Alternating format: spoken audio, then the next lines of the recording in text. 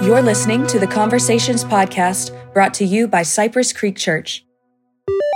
And it really stuck out to me, these words, I have given you every plant yielding seed that is on the face of all the earth. And he goes on to talk about the trees and fruits and how God is our provider and how often we lose sight of that. And we get lost in the do without recognizing that God is our provider.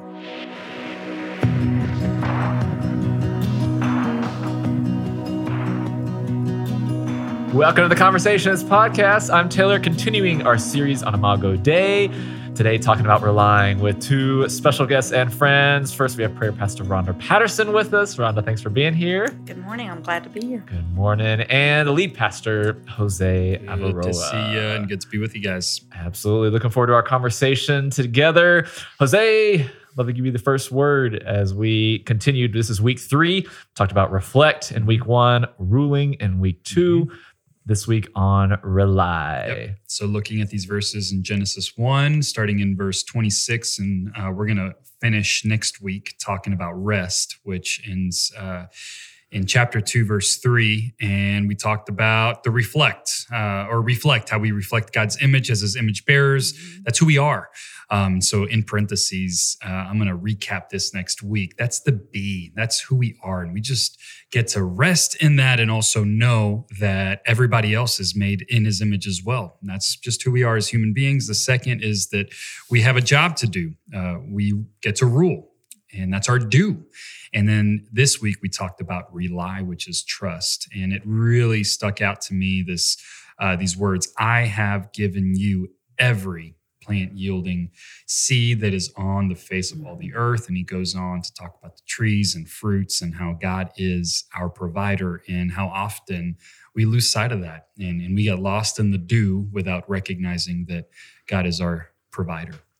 Yeah, that's so good. And again, we focus on, there's a question here that I love right away. You talked about, Jose, just this idea of why is God not enough? Because when it comes to relying, so much of, I just think in my personal life, I can trace so many either insecurities or so many anxieties or fear or just flat out disobedience just to the simple fact that I don't think that God's enough, that he's holding out on me. And yet it's such a simple truth. And there's so much scattered throughout scripture we read, whether it's in Psalms 23, Matthew 6, looked at the story of Abraham and Isaac.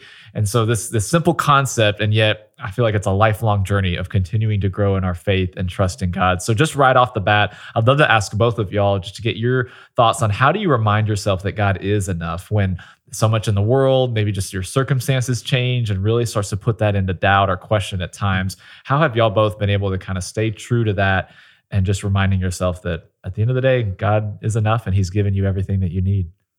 One thing that is quite real to recognize is that every person in my life has let me down. I have let myself down. I have, I have expectations for myself and I don't meet those and I let myself down. Other people, close people. I mean, my wife, I love her. I've let her down more than she's let me down, but she's let me down. She's a human. And so every Imago Dei lays, they will disappoint us in some way and let us down, but God won't. So he isn't capable of letting us down. He will never fail us. And so reminding myself that is the one relationship that I can truly count on 100% trust in. And so I need to make that relationship primary in my life. A lot of rhythms go into that, right? So our personal time with the Lord every day, talking about him like we are right now.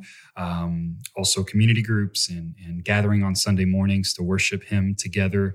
Those are all, for me, important reminders that he comes first and he is the only one that I can truly trust. I know, again, that sounds harsh, and it sounds like people aren't trustworthy, but I look at my kids, I'm going to let my kids down. And my job as a dad here on earth is to tell them that they have a heavenly Father that will never let them down.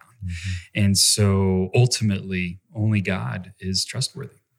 That's so good. That's I think it also enables us to trust others more freely because we know that ultimately He's our foundation. So even in the trusting others, if or when they fail us, we're not undone by that because of the foundation.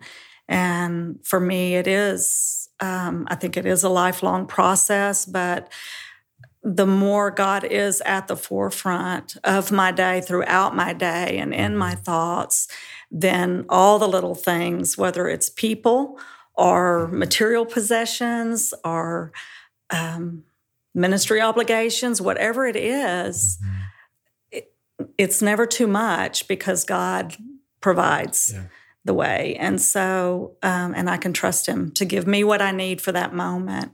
Yeah. And so without that foundation of God as trustworthy, as the only true one that we can trust, we do get pessimistic quickly. And we start seeing people differently. And that's a dangerous place to be. So I love how you tied that. Our trusting God is the foundation for us to then trust others freely. And that's agape love, ultimately, right? Loving others with no agenda, loving others by just saying, I love you. Don't worry about giving anything in return. And it helps us to not lay expectations on people that are that we shouldn't, you know. So, yeah, that's so good. I love just even the question in general is a very blunt and honest question of why is God not enough? Because I feel like in church, you never would admit like, oh, I don't think God is enough, or I don't, or at least that's kind of just the church context here. And even for someone maybe listening and they hear y'all and they're like, well, y'all are pastors, so you're like super tight with God, you're super close, like surely, you have no doubts or you have no questions. And yet just knowing both of y'all and just being real and genuine and open, there are times where you struggle, or at least you have those doubts start to creep in, that temptation to question God. And so I'd love for y'all just to maybe even just hit on that a little bit of someone that's maybe in that right now, where they just feel like God can't be trusted or God hasn't come through for them. What are maybe some encouraging words that you would give someone, just even based on your own personal story or just even what you've just been reading and seeing? I would double click on why you feel that way. I know for me, when I start feeling insecure, when I start feeling down, when I start feeling or doubting myself, or I start believing something that is not true of God, understanding what's causing me to think those things is important, because oftentimes where it leads is that I don't feel like God approves of me or that I've done enough. So it does revolve around me. The problem with that is that the Bible is clear who God is and who we are. And God's the faithful one. We're the ones that continually fall short. So sometimes I don't think that God is enough because I actually don't think that I'm enough for God. Yeah. And the reality is, no, He says we are enough. He wants us. He loves us. He wants us just as we are. And then that starts a process of transformation and redeeming of different areas in our life. And so I would say start in that place that God says that you're enough. He sees you. That's so good. I was thinking just for someone struggling, maybe in a disappointment or a hurt that they've experienced and they feel stuck. I think the first place to start is to receive God's comfort. I think of it like when our children are little and they do something really dumb, and they get hurt and they come to you. You don't immediately start telling them, well, if you had done this or that, you comfort the injury first. And that's the right way to do it. I can't say I've batted 100. Well, sometimes dads will just kind of laugh. Yeah, you won't do that again. But, told you. But you comfort and you tend the wound or whatever, and then have that talk, and which is the best way to go. But that for sometimes we just want to jump to the why with God. Why did that happen? Why did that person let me down? Why is this going on in my life? And we're not just letting Him comfort us over that pain that we're feeling. And so receiving that comfort and then letting him begin to show us, why did that wound me so badly? And what is it that, because he sees us completely different than the world sees us. And so letting him speak into those places for us. But I think receiving his comfort, it invites him to come into that, whatever it is we're going through, and begin to speak to us about it. Yeah. I even think, just echoing both of y'all's points, and just even doing that in community and not doing that alone. I think I know, just even personally, sometimes it's much easier to confess sin to a friend versus even confessing doubt, because I just feel like that might, I don't know, they might see me completely different, or that's not something you're supposed to say out loud. And yet we have questions and we wrestle through hard times. So I think not only just communicating with someone else, but first, like you said, Rhonda, just even communicating with God, and just, I mean, he knows how we feel and where we're at, but just getting that open communication. And think of whether it's Psalms or Job, there's a lot of examples where people are very real with God. And so I think even being real with God and being real with others, entering them into kind of working through that, as far as just a quick way of being able to practice that. So yeah, that's really good here. There's so many points that kind of feed out of this concept of relying on God. One of them is contentment. And I just love this concept that we talk about. Jose, you mentioned just even Philippians 4, and just how Paul's recognizing that he's content in all things, both in the good and the bad. Just in community group this past week, I had a friend, he was like, saying that if he was saying, if I don't have peace now, when will I? But I was even thinking that should translate to contentment. Like, if I'm not content with what I have now, then when will I be? And using those answers. But for someone that's maybe really wrestling with that they just need more, or they just, that can be anything. That can be possessions, that can be more opportunities, a better job. Someone that's just really like that's going to be the answer to their problems, is something like that. How have both of y'all been able to be content? Because you both are doing so much and have seen God bless your lives in so many ways. And so how do you remain content despite, again, just this kind of inner flesh, as well as a worldly influence of just always wanting to have more? We're all on the journey. We're all learning and growing. And Paul also, he's so real with us. Yeah. When I first started reading the Bible, I had such a hard time reading Paul, because he is so explicit. His instructions are intense and clear. And I just felt, and he would just say things that I thought, well, that doesn't sound very humble, Paul. But now the more I've grown and understood, I've really appreciated blunt, explicit verses like these. That says, Paul's saying, look, I found the secret. This is the secret to living in good times and bad times. And I can do all things through Christ. So that concept, through Christ, I think it alone is enough of a thing to chew on. But another way is with Christ. And so I would say that's our relationship with the Lord. And you mentioned it just a second ago, talking about Job and the Psalms, and really processing emotion well, and really like in a real way, an authentic way with the Lord, being honest with him. And he's so faithful in guiding us and putting people around us, if we're plugged into a solid community that are going to help us get through those difficult places. And it's little by little. It's not any single solution to that growth area. It goes back to knowing him more, to knowing him better. And we live in this physical world, and so there's things we see, we want, whether it's material possessions or a spouse or a baby, or those longings that we have, and some of those are wonderful things and not bad things to want in our life. But when there's things that we're wanting and it's not happening, we can become even bitter, because we can look at others and think, wow, they've got it all. And we know that's not true. We know everyone has their struggles, but learning to be content is learning that God is our everything, and that we're going to be okay even if we don't receive whatever that is that we're wanting or our eye is on. And some of it's foolishness for me. I know just the things you want in the world is silly, but you can get hung up there if you're not careful. And so just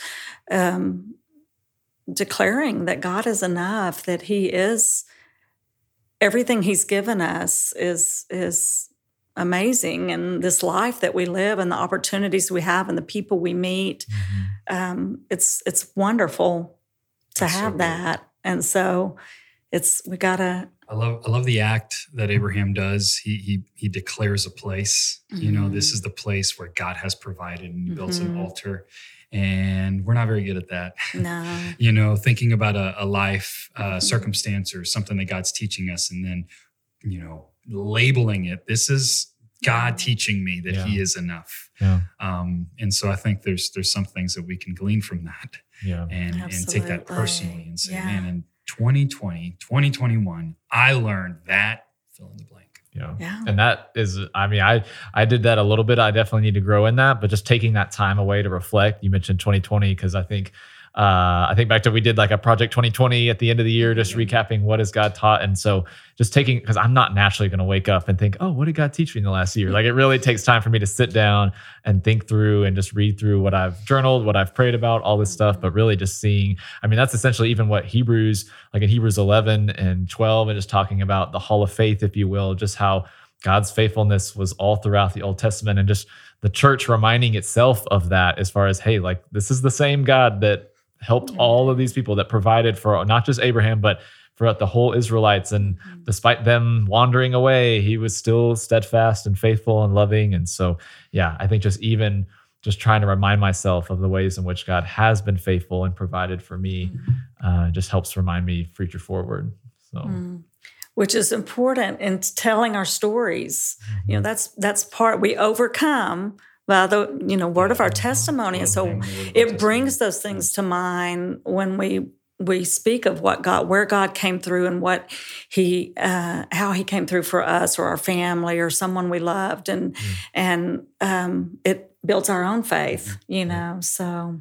Yeah, I just quick plug for intergenerational community groups, because that's honestly what I think about, especially coming out of college, where we're all in the exact same age range and going through very similar issues. And that was super helpful in that season. But I remember, I distinctly will never forget coming to my first intergenerational group and hearing some of the prayer requests and being like, whoa, like, and just hearing the faithfulness that people that have been walking with Jesus twice or three times the length that I have, and just getting a chance to see that. So just that value of sharing our story with others and hearing other people's story, because we're just getting new angles of who God is through the work that He's done. So that's really good here. Okay, so we can talk all day long just about relying on Him, and it really was a great message to focus on. But I'd love to kind of take some time to hear y'all's thoughts on how this fits into the series, because it's not just a standalone message on rely. We need to hear that day in and day out, but just how rely fits in with this Imago Dei and being made in the image of God. So I'd love to just kind of hear the thoughts on kind of the perspective of relying on God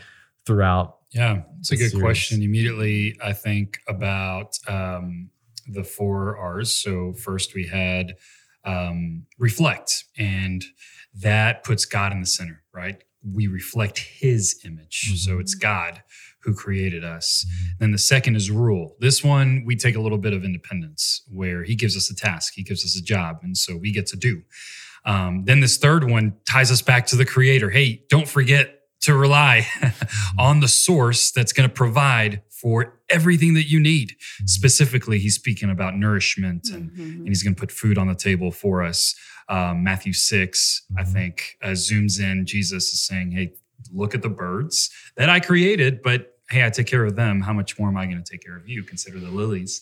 And then next week, we're going to talk about rest, and we're going to talk about how to stop and really look back, contemplate these things that we're talking about here already.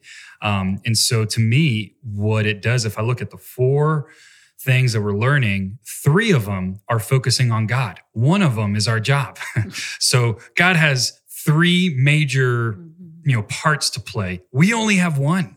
And so to me, that reminds me to relax and recognize that God's got this, that I play a very small part in his very, very big plan, and that he loves me so much that he's going to show me how. And so I hope that can give us a little bit of peace and direction on how to truly live as his image bearers. Keyword, his image bearers. This is not something new. This is not something revolutionary. It is revolutionary in the sense that when we actually believe it and live it, it does cause quite a stir in Jesus' name for his glory and kingdom purposes. But this is what we were created to be. So I'm going to stop my rambling there. And that's good. Rhonda, would you have anything to add? Or? I feel like rely is probably like numero uno in it, because if I'm relying on him, I'm going to be reflecting him. If I'm relying on him, I'm going to rule according to his kingdom desires in my circle of influence. If I'm relying on him, I can rest in that. So to me, it's like rely is, it covers all the bases. Yep. And yet it hides, right? Because you can put this right under rule, and it's these 4 words, I have given you. Every, maybe a 5th word. Every is important because it talks to how much he's giving us. Yeah, no, that's so good. I think the only thing I would just pick up on or add is this series is really helpful as far as establishing my identity, which really is about where God is, who God is, and who I am. And so many times, even with rule, I try to put myself in the place of God. And I think so I think just each of these, particularly with the relying piece, is just remembering that I am not God, and I'm glad I'm not, because I need him for everything, him to provide. And so all the times I've been disobedient has been me trying to be God, just in the same way that with Eve and Adam in the garden, they were trying to take matters into their own hands. And so I think that was just something I would add, just in light of all that. That's really good. Jose, I'd love to give you the final word as we do look forward to capping off this series next week on rest. Yep. Resting, super important. It is the only thing that is echoed in the 10 Commandments. So he continues to repeat this concept of Sabbath or rest. And so I'm excited to grow as we dive in to see what God has for us next Sunday. All right. Hey, thanks everybody for listening to the Conversations podcast. If you have any questions that you want us to answer on the podcast, you can email us conversations@cypresscreekchurch.com. Also, don't forget to subscribe and share the podcast. Thanks for being here again, everybody. It was awesome. That's it for this version of the podcast. We will see you guys next time.